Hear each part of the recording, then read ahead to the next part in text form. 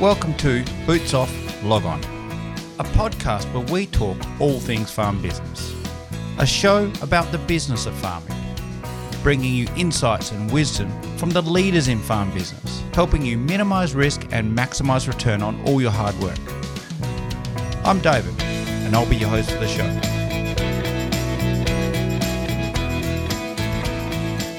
G'day everybody, a bit of a different episode today.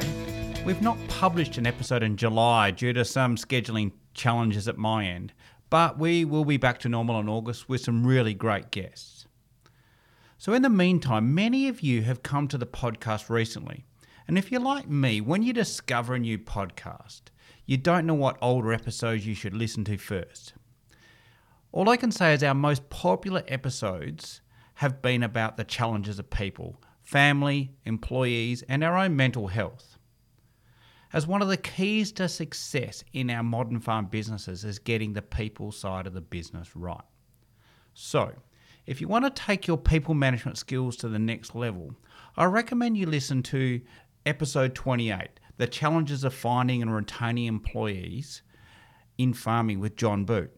In this episode, John talks about the mindset shift that farmers need to make in order to attract and retain good employees, emphasising the importance of looking inwards at our own businesses and culture and outlining how good operators find and retain really good quality staff, which ends up being a strategic advantage to their business. So if you're a farmer looking to employ people, this is an insightful advice that you won't want to ignore. Also, episode 26, Farming Beyond Family, How to Employ People Successfully with Danielle McNamee. We talk about the essential aspects of employing people on farm, including contracts, safety, duty of care, and correct payment practices. We also discuss how to identify and manage risks on the farm, and the difference between contractors and employees, and the importance of inductions and the growing problem of fatigue and accidents. Danielle in this episode also shares how good HR and OH&S systems can attract and retain good staff in your business. So if you're struggling with employee management or OH&S on your farm, or you just want to see if you're on the right track, then this episode is one that you won't want to miss. And on family, episode 30, our recent episode, is a great one, Navigating Succession and the Insights on Family Business with Stuart Weasley. This is a really refreshing take on succession, and we don't talk about law or accounting much at all. We explore the crucial questions one must ask when embarking on the journey of succession planning, and Stuart shares his insights on the most important considerations to ensure a smooth transition of leadership within the family business, from assessing the family's readiness to identify potential conflicts, and we delve deep into the core aspects of this critical process. But today I'd like to replay episode 24, The Unbreakable Farmer with Warren Davies. This is an inspiring episode where we delve into the remarkable story of Warren Davies, also known as the Unbreakable Farmer. Our conversation today centres on the critical topic of rural mental health, and Warren brings a unique perspective to this important issue. Warren's journey took a turn when the harsh realities of farming took its toll on his mental health, leading him to walk away from his passion. Despite facing an identity crisis, struggling to find his place in the world, Warren's unwavering resilience, persistence and determination drove him to rebuild his life and created the foundation for what he teaches and lives today. Through his experiences, Warren now shares his story and imparts his skills to inspire others to overcome their challenges. One of the tools he shares in this episode is the Unbreakable Wheel of Wellbeing, which emphasises the importance of communication, connection, and seeking help. These are vital lessons that we can all benefit from, regardless of where we live. During our discussion, we explore the key topics of authentic leadership, mental health and well-being, and building strong communities, plus the importance of resilience, persistence and determination in the face of adversity. This episode is a must-listen for anyone who wants to learn about rural mental health and how to find ways to support themselves and their communities. Thank you again for listening to Boots Off, Log On. Now over to Warren. with more corporate farming, aggregations and, family farms getting bigger by buying the neighbours out, even in our area. And that once again, that gets exacerbated as you get more into more remote communities. That whole fabric of community is kind of broken down a little bit. And as you said, that support network and of people around you to be able to support you and going through similar situations is not there anymore, I believe. So it's really important that we try and, one of the things that I talk about is really important about maintaining that support network and having a diverse network maybe outside of your community, if your community is so small, to be able to support yourself. Welcome to the podcast, Warren, and I'm looking forward to our chat. Thanks, David. It's a real pleasure to be chatting with you today, and hopefully, well, obviously we'll probably go off on a few tangents, but hopefully we cover off on a few things today for those that are listening. Yeah, I know. We'll just have to get a bit more tight. Warren and I had a conversation a couple of days ago, and it wandered all over the place, didn't it, Warren? So we'll just try and keep it a little tighter today. Yeah, no worries. Hey, Warren, now we're going to be talking about a really important topic today, namely mental health. But before we, especially in rural areas, which is one of your core missions in life, but before we get into that, you now work and live and you're involved in rural, but you didn't grow up on it. It's unlike most people I spoke to. You didn't grow up as a farm boy initially. So can you tell me, you're a city boy? You're in Melbourne, is that correct? Yeah, no, I grew up in Melbourne. Yeah, so it's probably it's probably more.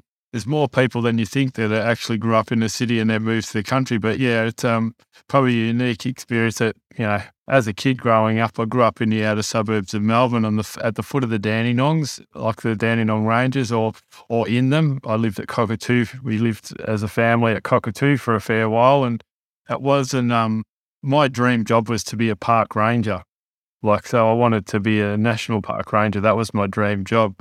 So, the outdoors always appealed to me, but never in my wildest dreams ever thought that, my career path would be in farming and dairy farming in particular.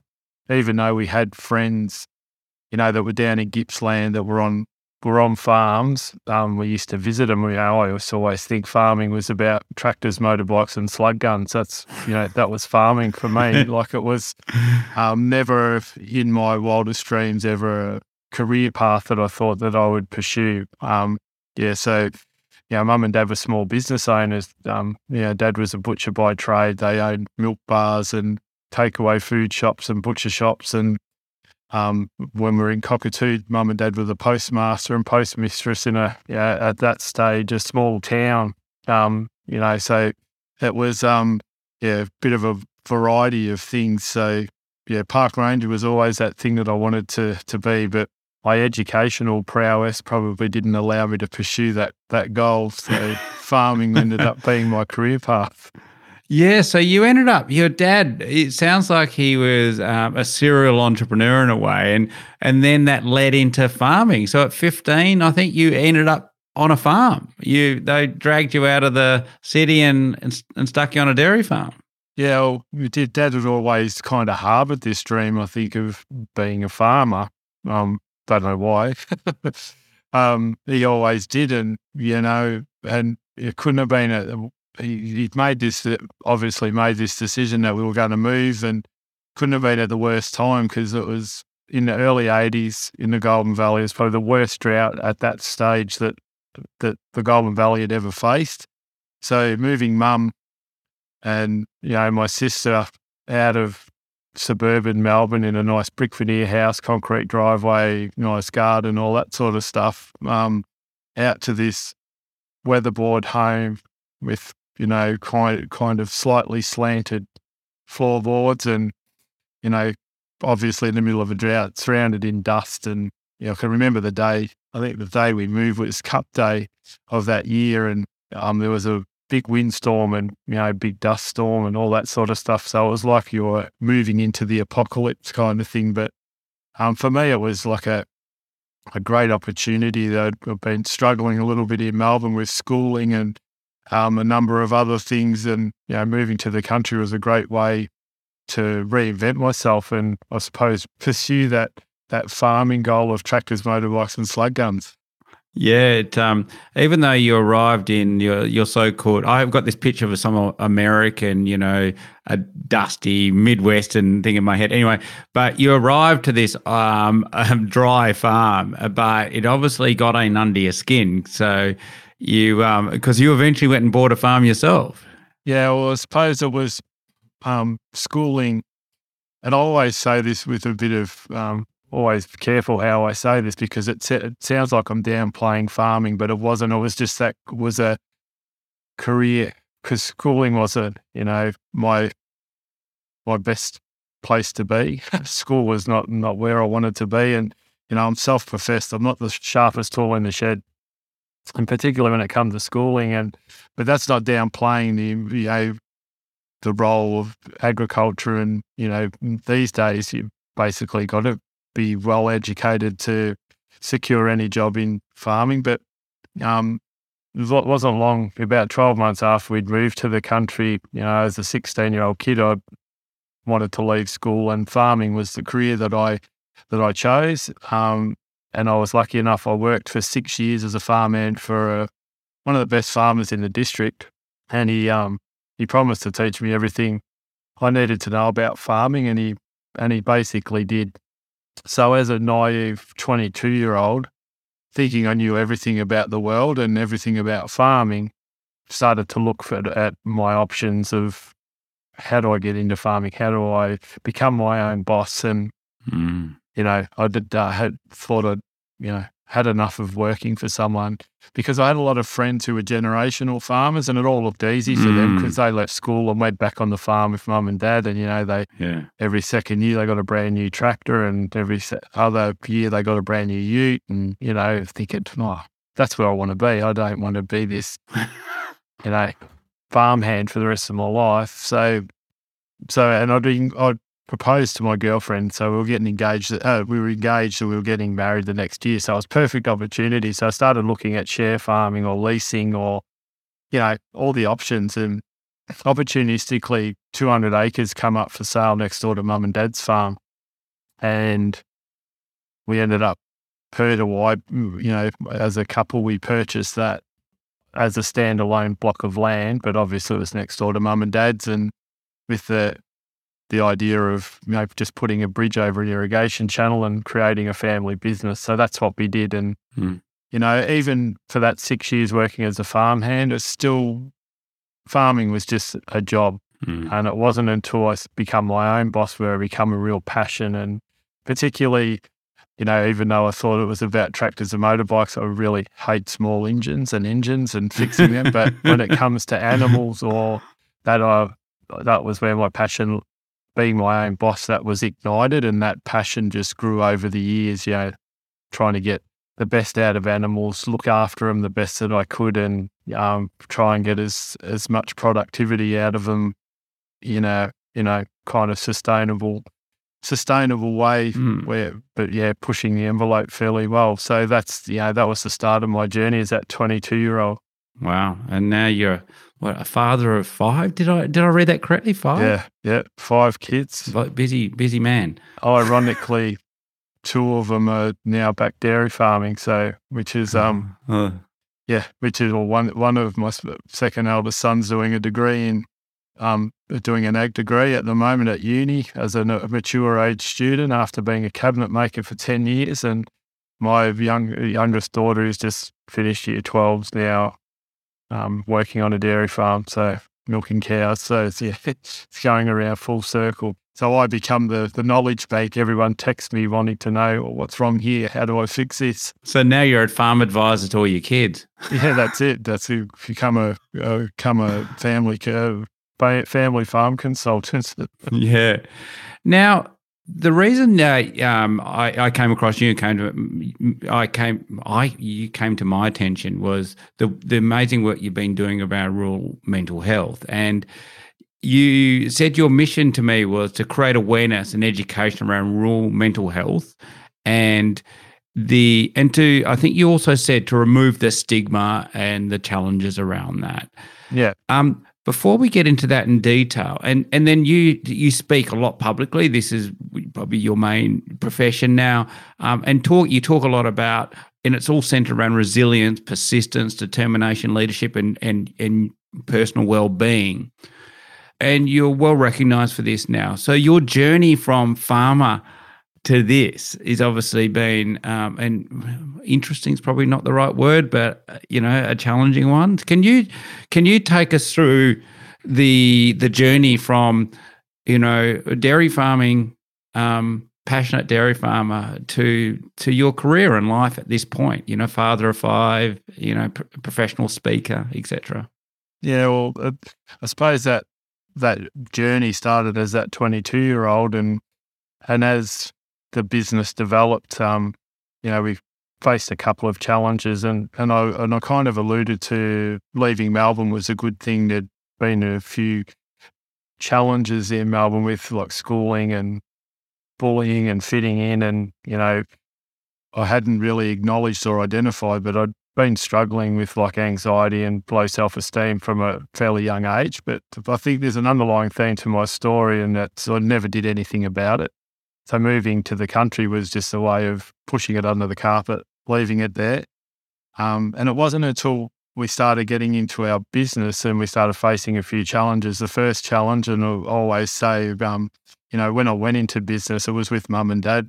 Obviously, we joined and made a family business. So anyone that's listening that's in a family business knows that could be fraught with danger at some stages. Yeah. I went into business with the bank because they lent me the money to be able to purchase that couple hundred acres, but also went into business with a silent business partner, and that was Mother Nature.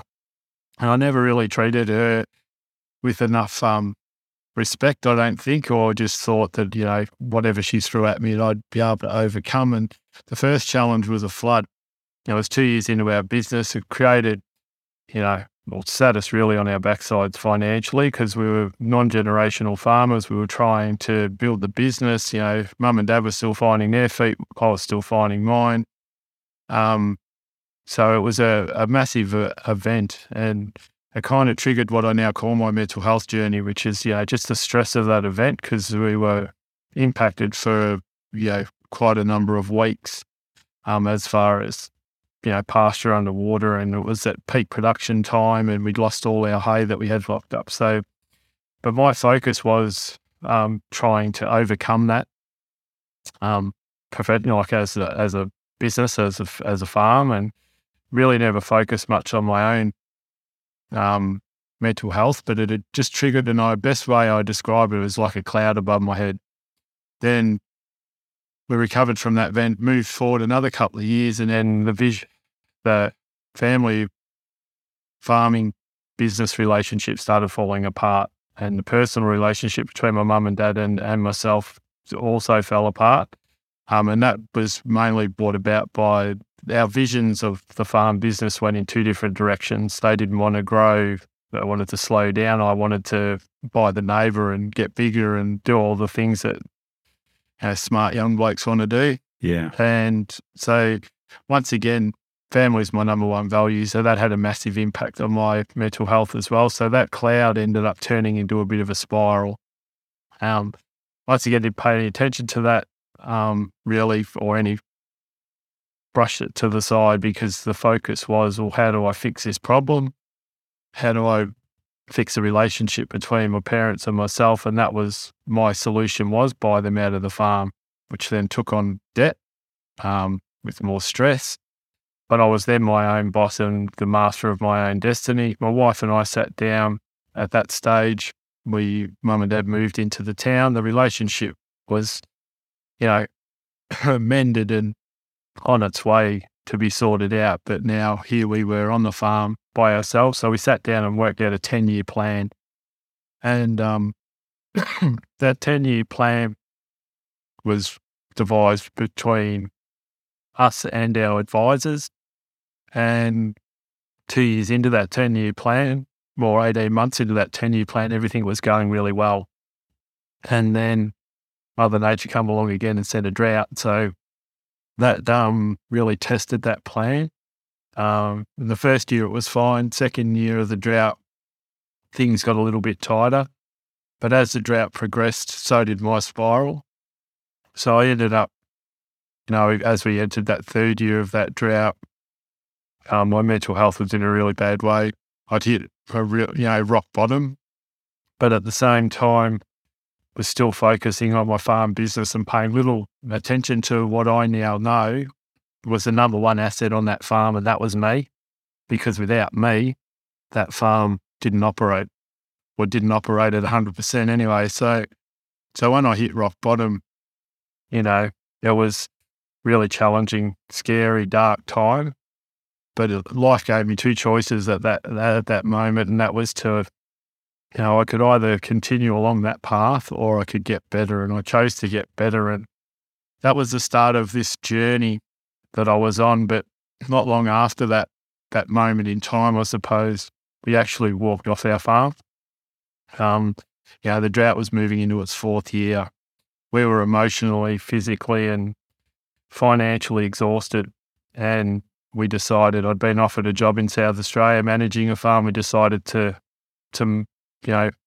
up stumps, move the family. So at that stage, we had 4 kids and 1 on the way. So we moved to South Australia. We couldn't sell our farm. We left it. No one wanted it. And the day we moved, we were moving to South Australia. As the furniture van went across the bridge and out through the front gate, I kind of stopped and symbolically, clipped my identity and hooked it on the front gate, because that's who I believed I was. I was Warren the farmer, even though I was, a husband, father, son, brother, mate, all those things, community member. My whole identity was tied up in that farm. It was my 24/7. It was my everything. It wasn't just a job. It was, an or a business. It was, my home. It was my passion. It was where my kids were brought up, and, walking away from that. So that's the biggest challenge that I've faced now moving forward was, what is my purpose and identity? And that led me to do the speaker course, which then, kind of led me to getting my first speaking gig. And I didn't really think I had a story to share, but, proof in the pudding says, 6 and a bit years later down the road, and I'm getting to travel around Australia and share my story and work in communities that, were either being affected by drought, floods, bushfires, or, or mental health is, obviously with rural communities is a big challenge. So I get to go out and speak in those communities, which I'm pretty proud of and just love doing. That's my passion. Yeah, I want to come back to identity in a little bit, though. We'll put a peg in that one. But you just mentioned about mental health in rural communities. Do you believe that the mental health challenges in rural communities is a growing issue? Is it an issue that's not going away, but actually getting a bit worse? Or what are you seeing when you're out there with these communities? Look, if I talk about what's talked about in the news, is that, mental health in rural regional communities and mental health in urban communities or metropolitan communities isn't much difference. The statistics say that. It's just the access, I suppose, to the services to be able to deal with that. So when we say they're the same, but the access, or people gaining access to mental health services in rural, remote and regional communities is less and harder to achieve. That's what's said in the news. What I see personally is that there is a lot of challenges. I don't know if over the last 6 years, I don't believe it's probably getting worse, but there's been a lot of challenges thrown at rural communities, i.e. the bushfires, the drought, the floods, which has had a massive impact on the mental health and well-being of rural communities, and only exacerbating that access to services, which, just creates this snowball effect. People are struggling with their mental health, but they can't access services, and or not regularly enough, or whatever that is.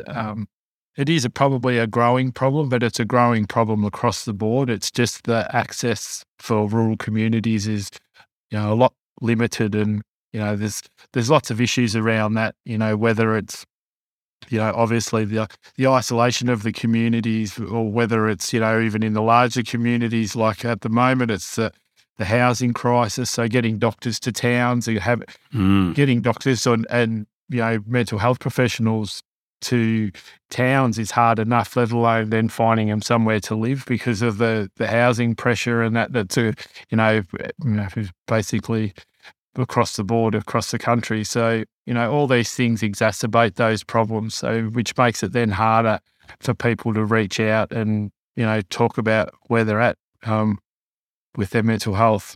You and I both grew up in rural communities where we all had the communities, there's a lot more people. We talked before about, when we were on the phone a couple of days ago, about we used to have a local hall where they used to have dances and maybe badminton and tennis club, those sort of things. And all rural communities, they seem to have either disappearing or have already disappeared. So is the fact that, like in the district where I grew up, there probably would have been 25 families when I was a teenager. Now, though, there's only 3 that farm the whole district. Is this sense of, the farms are getting bigger and in many cases more profitable, but the communities are getting very, very small. And so not many people can support a footy club anymore. Not many people. So those networks that used to support each other are slowly eroding. Is this a new challenge or a continuing challenge for all rural areas, this shrinking of community? I think it's just a continual thing. So if I go back to when that day that I left school, Mum said I could leave school, every night after school I used to jump on my motorbike and I'd ride around, and everything where I live in the Goulburn Valley is basically in square miles, mile long road, and I'd do a square mile a night. And back in those days there would be 4 or 5 dairy farms within that square mile. Now you'd be lucky to find one in that square mile. So each dairy farm obviously had a family and, all that sort of stuff. Now they're, with more corporate farming, aggregations and, family farms getting bigger by buying the neighbours out, even in our area. And, and that once again, that gets exacerbated as you get more into more remote communities. That whole fabric of community is kind of broken down a little bit. And as you said, that support network and of people around you to be able to support you and going through similar situations is not there anymore, I believe. So it's really important that we try and, one of the things that I talk about is really important about maintaining that support network and having a diverse network maybe outside of your community, if your community is so small, to be able to support yourself. So if, this is not a challenge for just one person or a couple of people, it's a community challenge, this mental health. So how do we as individuals and as families and as communities work to both, manage our own mental health, a lot like our physical health? So what are the tools that we can put in place, or even to help us out? Obviously, we've got to be aware, and that's part of my mission around education and awareness. It's understanding. Like if I go back to my story and I talk about growing up and not really understanding that I was really struggling with, anxiety problems. It's about having the awareness and education to know some of the signs within yourself or within people around you, which, is a real open-ended question, really, because people ask me that, or what are the signs? Well, they can be as long as a piece of string kind of thing. But, just simple things like behavioural changes or, I think we talked about, putting on weight, or so you notice someone's, normally well kept, or their farm is well presented or whatever, and all of a sudden that starts to decline. There's generally an issue going on, and whether that's mental health or financial issue or a relationship breakdown or something like that. And we need to be aware of these things. And I think one of the things that we do as humans, we don't like to stick our nose in other people's businesses, but at the same time, that's what community's about, is kind of understanding what the person next to you is going through. And we need to understand, some of these signs so we can not intervene as much, but just start that conversation. So, we start creating that safe space that, and break down that stigma so people are more willing to, put their hand up and say, look, I am struggling and I do need a bit of help, but where do I get it from? And understanding, well, where do you get it from? And what do we, and how can we best support each other? So there's lots of tools, but simple things like just opening up that conversation, being empathetic and understanding to someone else's challenges, even if you're not going through them yourself. Be caring and understand that, if you find someone that's struggling with their mental health, you don't need to know all the answers. You don't need to have advice. Sometimes just listening to their problem or listening to their challenge is all that's needed. They might just need to get something off their chest. Particularly, I found working in, southern Queensland and that during the drought where, people were that busy dealing with the drought, they hadn't seen neighbours for, 6, 8, 10 weeks, and they only live a couple of k's down the road and they hadn't seen their neighbours. So hadn't had that communication or that opportunity to offload, the things that are, chewing them up a bit inside, which is chewing up the neighbour inside just the same because he's going through exactly the same thing.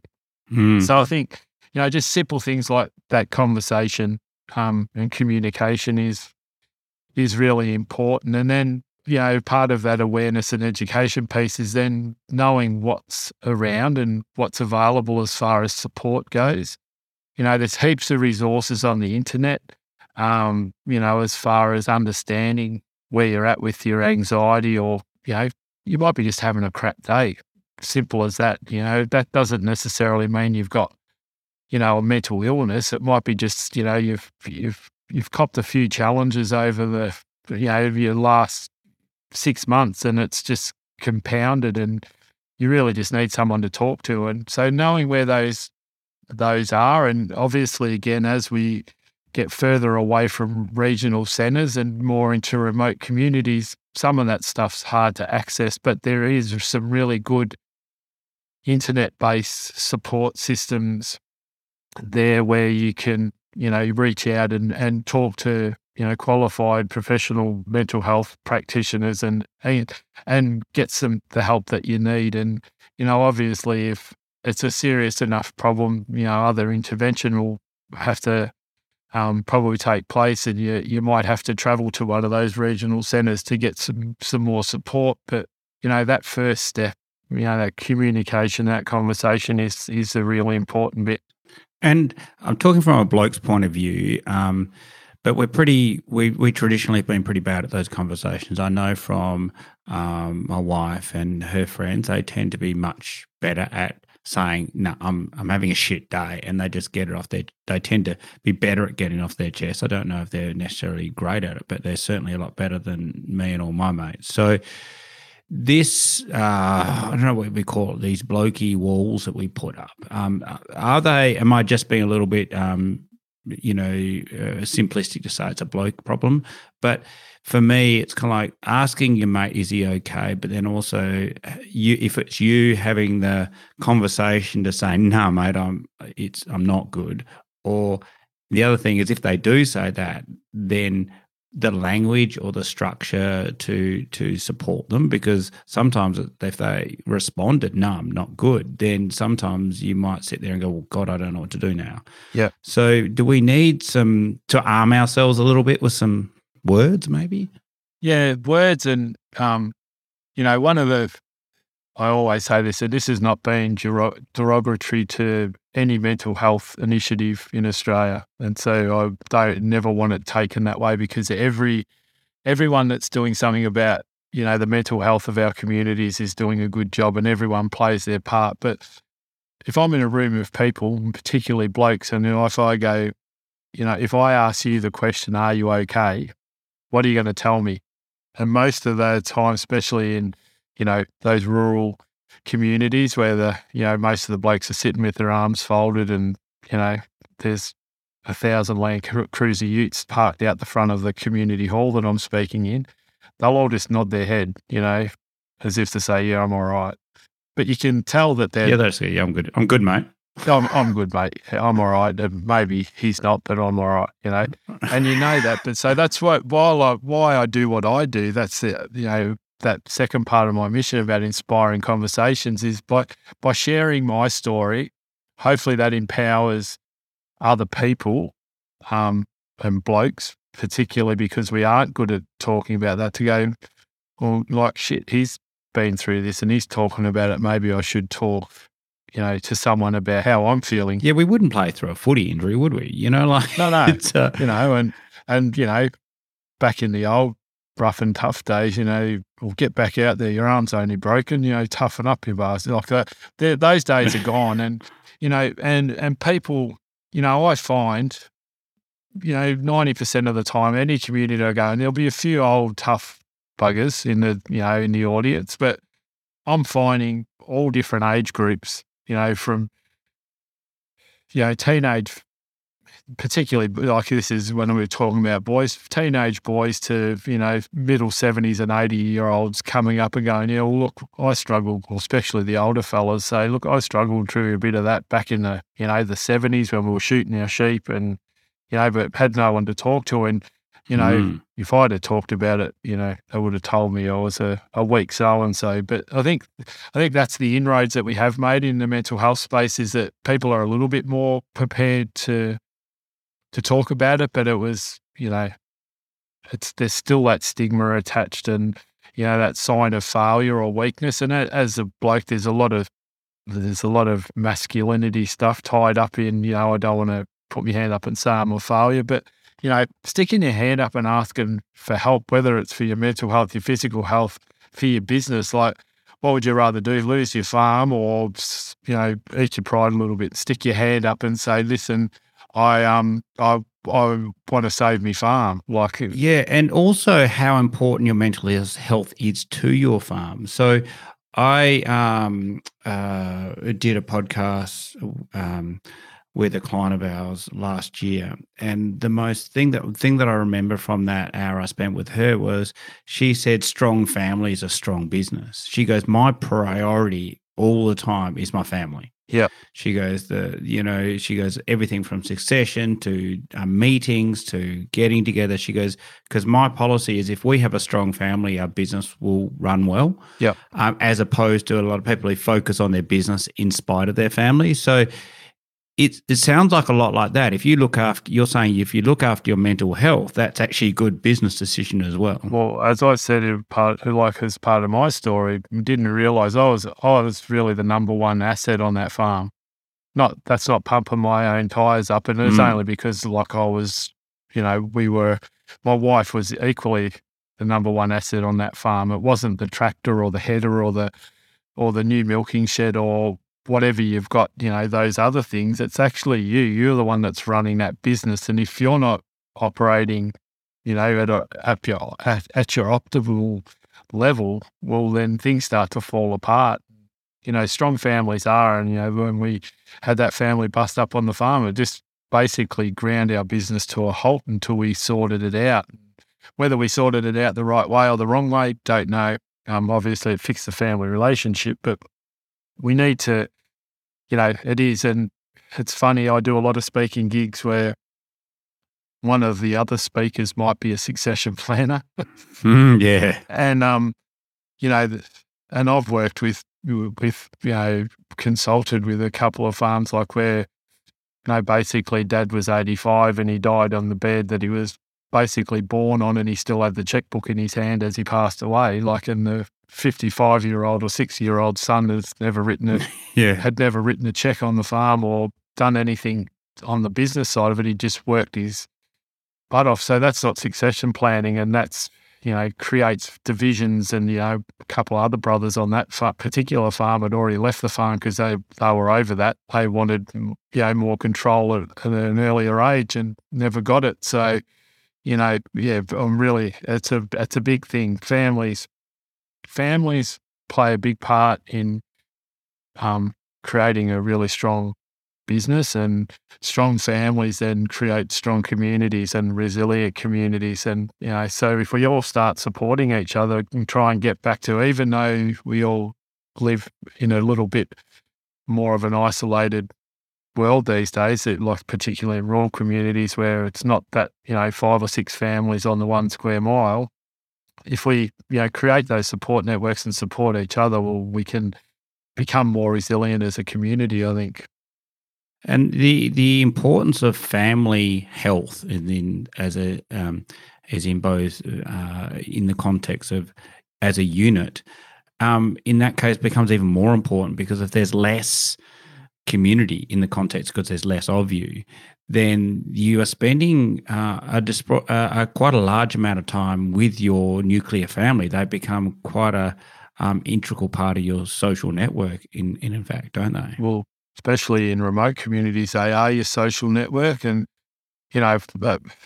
going together there, like when we moved to South Australia, even though it wasn't a remote community, it was a fairly, like every farm was a big farm. And, the importance of catching up with those neighbours, and it was generally Stitzel night at the local pub, which was just the pub out in the middle of nowhere on a Tuesday night, was when everyone come together, and at least you could talk about, you mightn't see them for the rest of the week, but it was a good time to get together as a group. But when you're isolated on a family farm, family relationships are really important, but also having the strategies in place where you have time for yourself, and it's not all overwhelming, and it's not like living in a fishbowl or anything like that.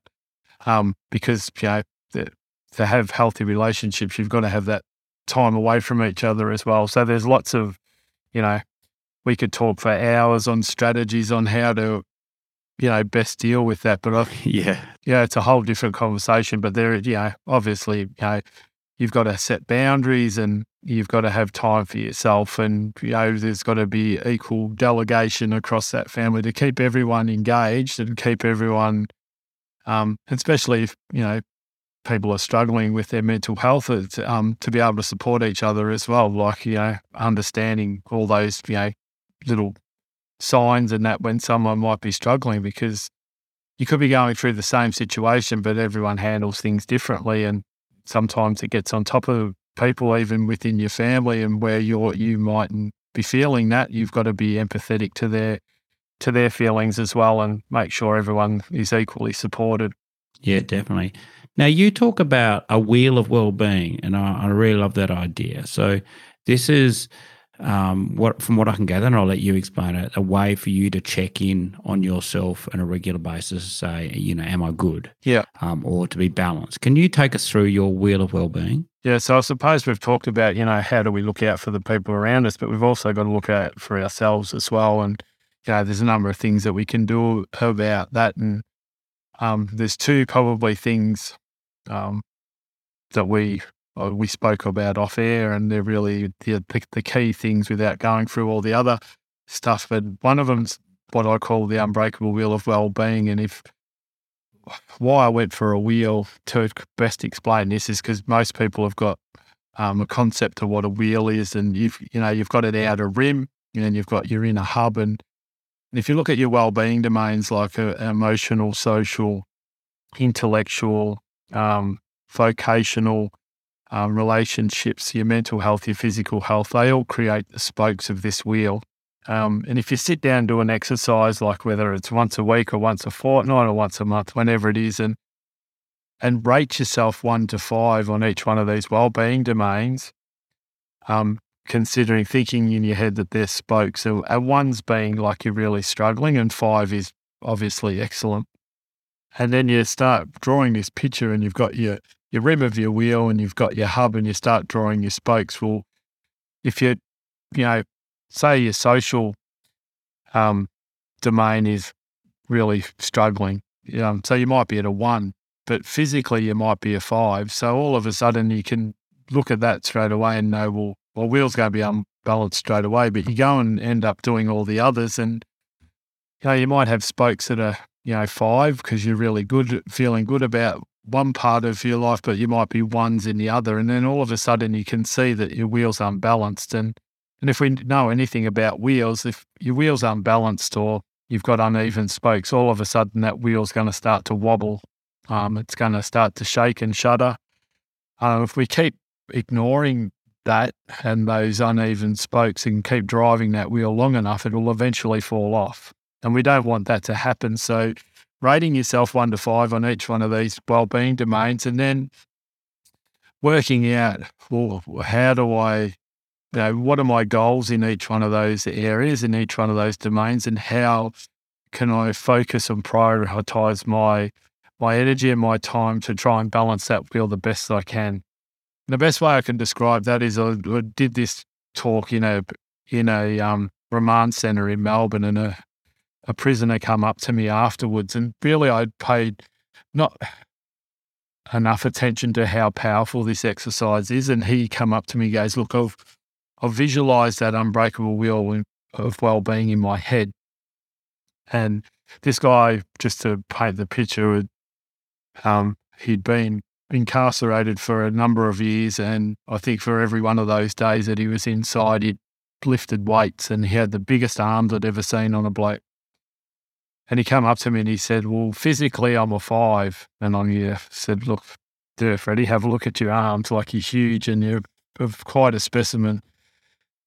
But he said, socially and emotionally, I'm not even a 1. So actually when I look at my wheel is actually a triangle, and I'm stuck. I can't go forward and I can't go back. And I need to refocus my energy and probably put the weights down for a bit and do some self-development on my emotional and social well-being. Like intellectually, he said, look, he was probably a 4 because he was probably a fairly smart person.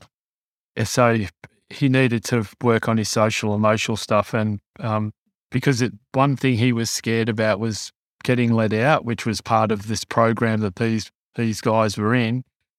Getting let out and then ending up back in jail. So he was made a promise to me kind of that night that he was going to put his weights down and focus on his social, emotional well-being. So it become really clear to me that this is an important exercise. So I do it myself just to try and find out where I am. And, it's important to understand that even if all your spokes are a 1, your wheel's still balanced. Obviously, you've got a lot of work to do, but your wheel's balanced. But if you've got 5s and 1s and 3s and 2s, you've got to start looking at the areas, and whether that's, your relationships or your finances or your business or whatever it is, you need to start focusing on those things that will help you balance that wheel out, because all those things have a massive impact on our mental health and our well-being.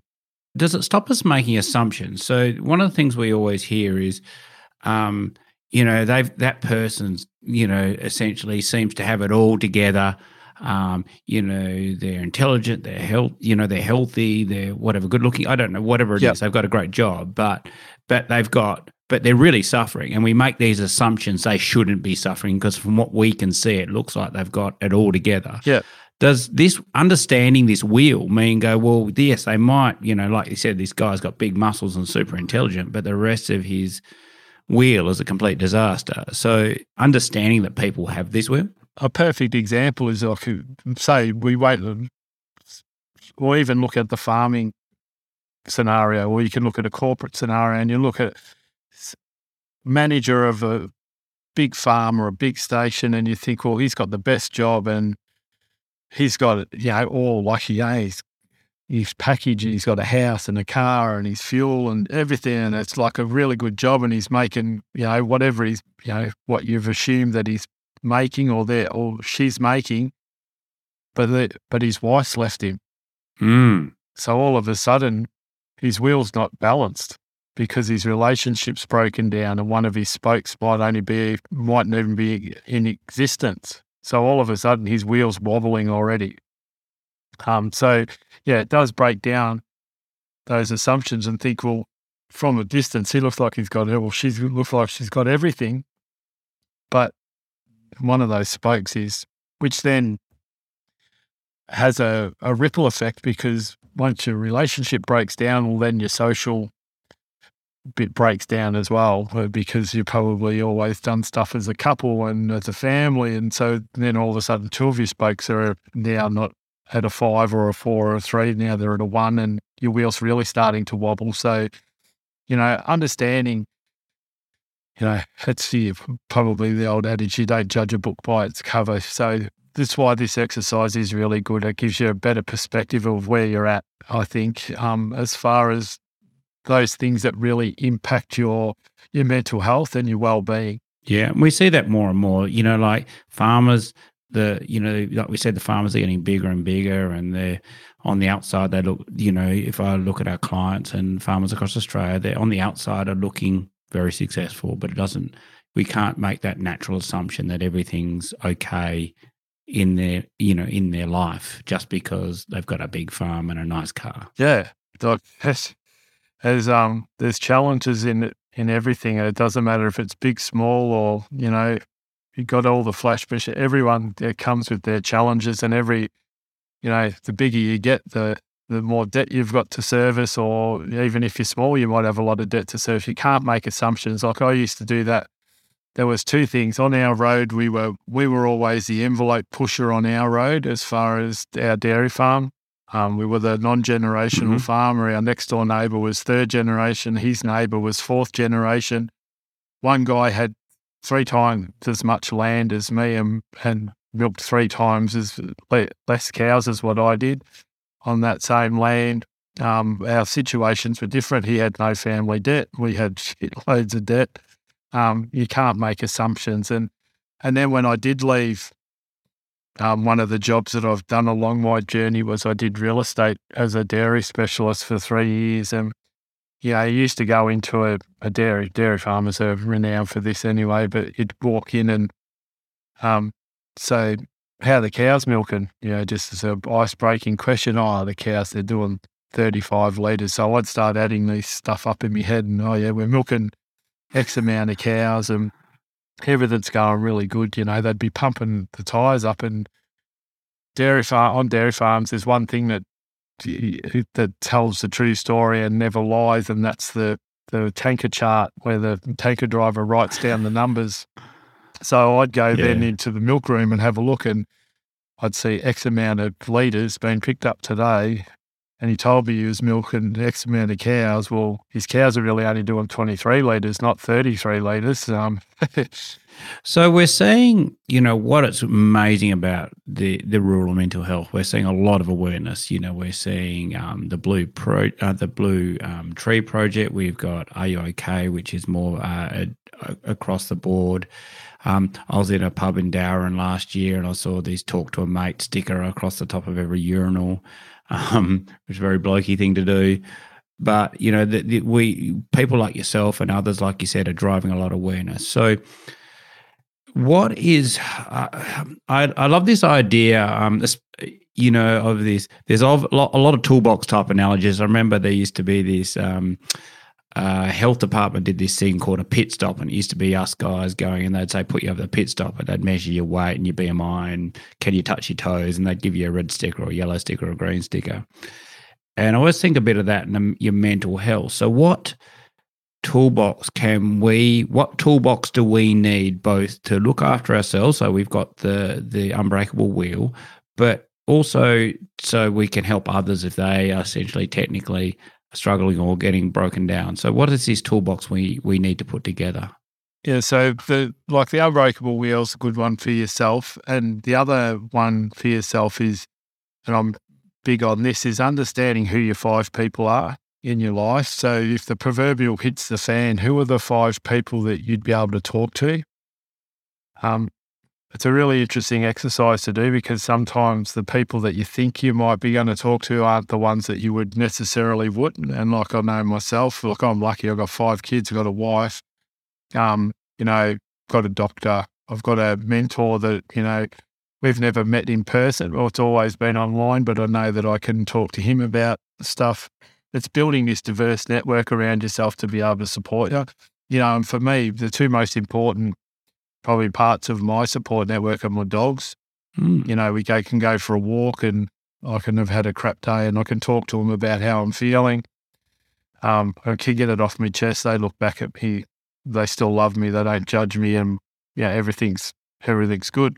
So they play a big part. So that's another thing, is understanding who those 5 people are, and that can be diverse. And I suppose the more remote you become, as far as where you live, the more diverse that network probably comes, because you're going to rely on people outside your community.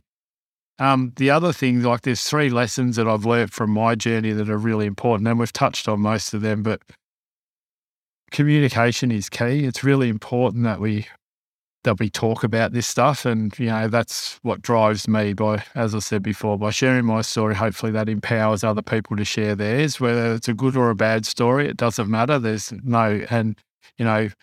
need to remain, all these, in any discussion or conversation we have with anyone, remain non-judgmental and have some empathy towards the other person, regardless of what you think of their situation. You need to have that empathy and understanding. So communication is key.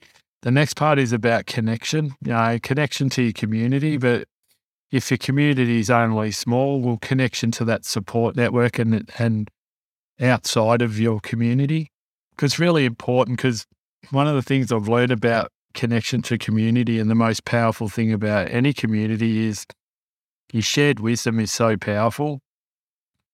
And just communication with people and conversations with people and sharing some wisdom, you never know. And I never thought this when I first started speaking. I never realised I had a story to share, and probably still sometimes doubt that I have or I haven't. But you never know.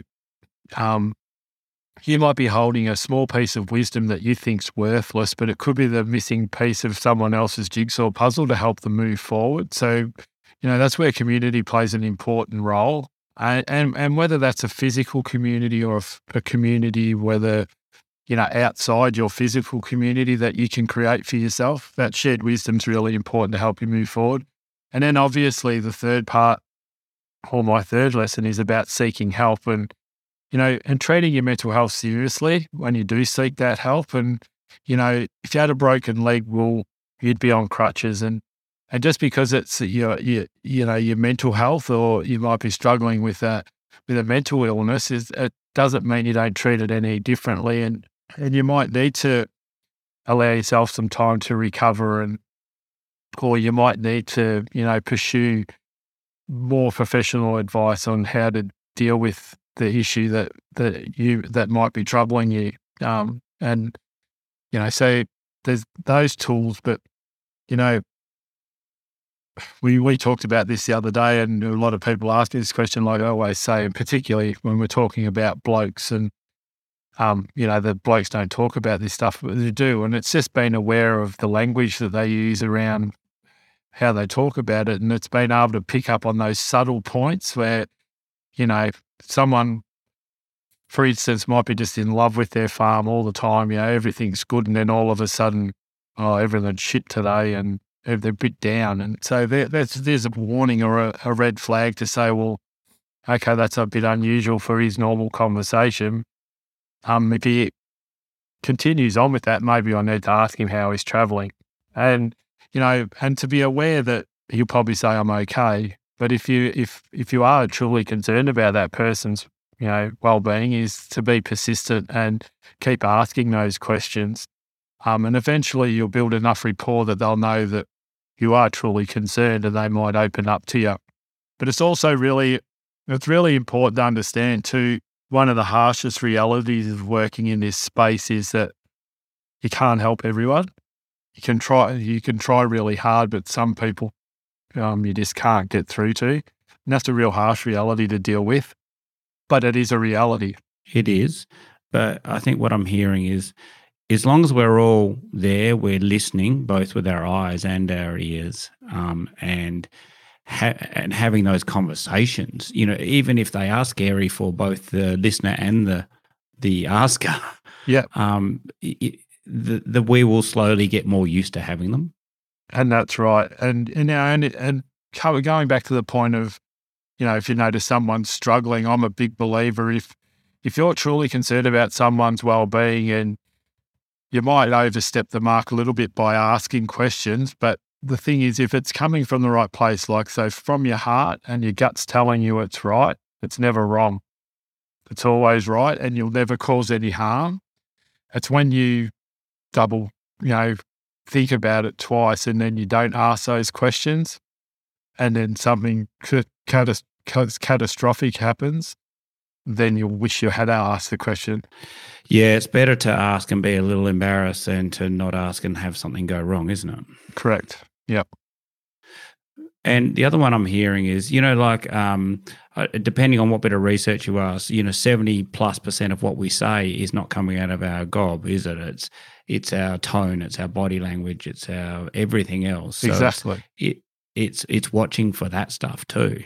Yeah, and they're just little things like, you might have a community get together and a person's always the first one there, or they're the one that's cooking the barbecue, and all of a sudden they're an hour late, or they don't even turn up, and you go, well, that's out of character. Like, especially small communities, like in your own community, whatever community looks like to you, like whether it's your footy club or whatever, you're pretty aware of the people around you. So even if they're not your best mates, you still know their body language. Like I'm getting older and my eyesight's failing, so go and watching a footy game, I mightn't be able to read the numbers or see, but I can nearly tell every player on the ground by just the way they run or the way they hold themselves or whatever. Like, so I make up for not being able to see and go, oh, that was him over there. But all those little things, they're just little things that you pick up, and and I think that's part of that education and awareness, is to try and still build those tools into your toolbox, and they're just being more observant and being more understanding and compassionate towards your community and towards yourself. And on that, last couple of things before we go.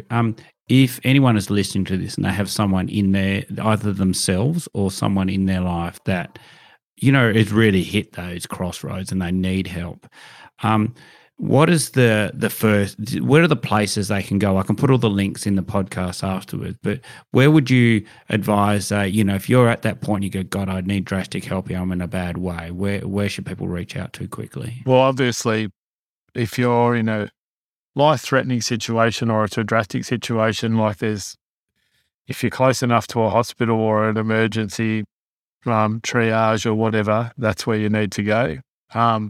Otherwise, there's places like Lifeline.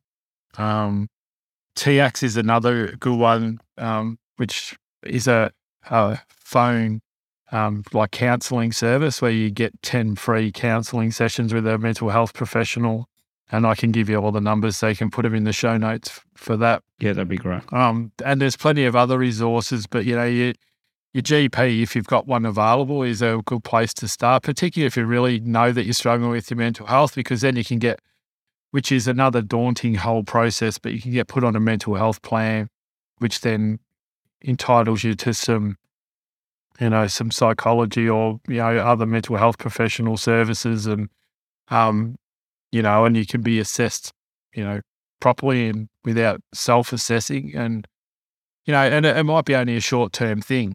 But you just need that little bit of help just to get back on track. But we would do that for a physical illness, wouldn't we? Exactly, and the same as a physical illness or injury, the longer you let it go, the longer the recovery. And look, and I've learned that firsthand. Yeah. That's one of my lessons. You need to get on it early, and because then your recovery, the longer you leave it, the longer your recovery, basically. So there's lots of places. Yeah, that's really good. So we'll put all those links, and I'll talk to you afterwards, Ross, and we'll get all those links on the show notes for everyone listening. And to mention that, like these days, if you go onto your GP website, it might be not so much in the country, but often they'll book a long appointment, a long mental health appointment. So you've got a little bit more than your standard 15 minutes. So it's worth booking that time. Yeah. So if you are, so that's a definite, like if you are going to And I just did a post on Facebook about this the other day about, questions to ask even when you're going to the GP, because it is a daunting thing. But yeah, definitely if you've got the access to a GP and you're going there, book a double appointment, which then they kind of flags that as they're already forearmed while you're coming. But it just gives you more time to discuss things and you're not in and out. And because sometimes it takes a bit to get through where you're at, and they need to be able to assess you and understand that that's just a normal process. Like they ask you 10 questions and that gives you a score, and then they kind of, if they're really concerned about you, well, they'll ask you more questions, or otherwise they'll set this plan for you to try and get you back on track. So it's as simple as that, and it's no different to going and talking about a physical ailment. So and no more embarrassing. Like at the end of the day, it's just part of who you are, and part of life. And sometimes we just need that little bit of help to be able to move forward. Yeah, I like that. It's just it's not as good, it's not bad, it just is. Yeah, that's it. My last question before I go, I always ask this for everyone, Warren. So, apart from the time that you're out doing this great work we're talking about, and you're not on the road talking to people, so how do you spend your time outside of agriculture and outside of your speaking gigs, etc.? Look, that's a good question, but I'm a bit of an AFL footy nut, so I love me footy. My son's playing the local footy team. One of my sons is a coach, and my daughters play netball. So that's, in the wintertime, that's what we like to do. And that's our community. Apart from that, like getting out into nature and going on some walks and a bit of camping, rolling the swag out in a few different places and having a look around when time allows that, and, being around family, and that's very important to us. It's as I said, it's my number one value, but it's something that we've tried to instill in our kids. So, family is really important. And obviously with 5 kids now, they're all growing up. They've got 5 kids with 5 partners and a couple of grandkids. So it's all starting to grow for us. So that's, that kind of fills in our life. You're going to have at some point in the next 10 years, you're going to have a massive Christmas table, aren't you? That's it. We will. It's big enough now. So no, it will be. And it's, that's one of those, there's all different parts of, when you look at, we've talked about how you think people are traveling, whether they're wealthy or rich or struggling. One thing where very wealthy people might be financially wealthy, but as far as family goes, we're very lucky, and that's our world, and we're very grateful for that. That's great. It's a great point to end on. I think there's a difference between money and wealth. They're not the same thing, are they? No, exactly right. Yeah. So thank you very much for your time, mate. We'll put all the links in the show notes to everybody, especially those really important ones we discussed at the end, where people can get help if they need it. And I'll turn my video back on so I can see you again, Warren. And so, Warren, thank you very much for taking the time to be with us and chat with us. It's a really important topic. And Warren, if people are listening, and there's community groups all over Australia, yep. And they want to get you to come in and speak to their community about this message, how do they get hold of you? Look, they can reach out to me a number of ways. On my webpage, on my website, there's a connection page. So it's just like a little page just to fill in your name and address or name and phone number and what you're wanting to contact me about. So www.theunbreakablefarmer.com.au, you'll find the connect button there. You can reach out that way, or email. And I'll send you all that through. So email or on Facebook, Instagram, I'm everywhere. So you'll find me at some spot. But just reach out and message me. And good. So hunt down the Unbreakable Farmer on Google. I think I found you just by putting the Unbreakable Farmer in Google. That's it. And you fill up a page. Yep. So, all right. Good on you, Warren. Thank you very much. No worries. Good. Thanks for having me, David. I really appreciate the chat. If you or someone you care about is experiencing mental health issues, it can be helpful to speak to someone who can support you. You can call Lifeline on 13 11 14. or use one of the resources linked in our show notes. As always, if you'd like to know more about AgriMaster Farm Business Management Software and Services, you can find us at www.agrimaster.com.au, or you can find us on Twitter, LinkedIn, Facebook and Instagram. My aim with this podcast is to make it the most useful podcast you listen to and to help every farm business thrive. So if you like this episode, please take the time to share it on social media, or even better, directly with at least one friend today. Plus, give us a 5-star review on Apple Podcasts or Spotify, as it really helps us reach more farm businesses like you. So together, we can make all farm businesses strong farm businesses. Thank you.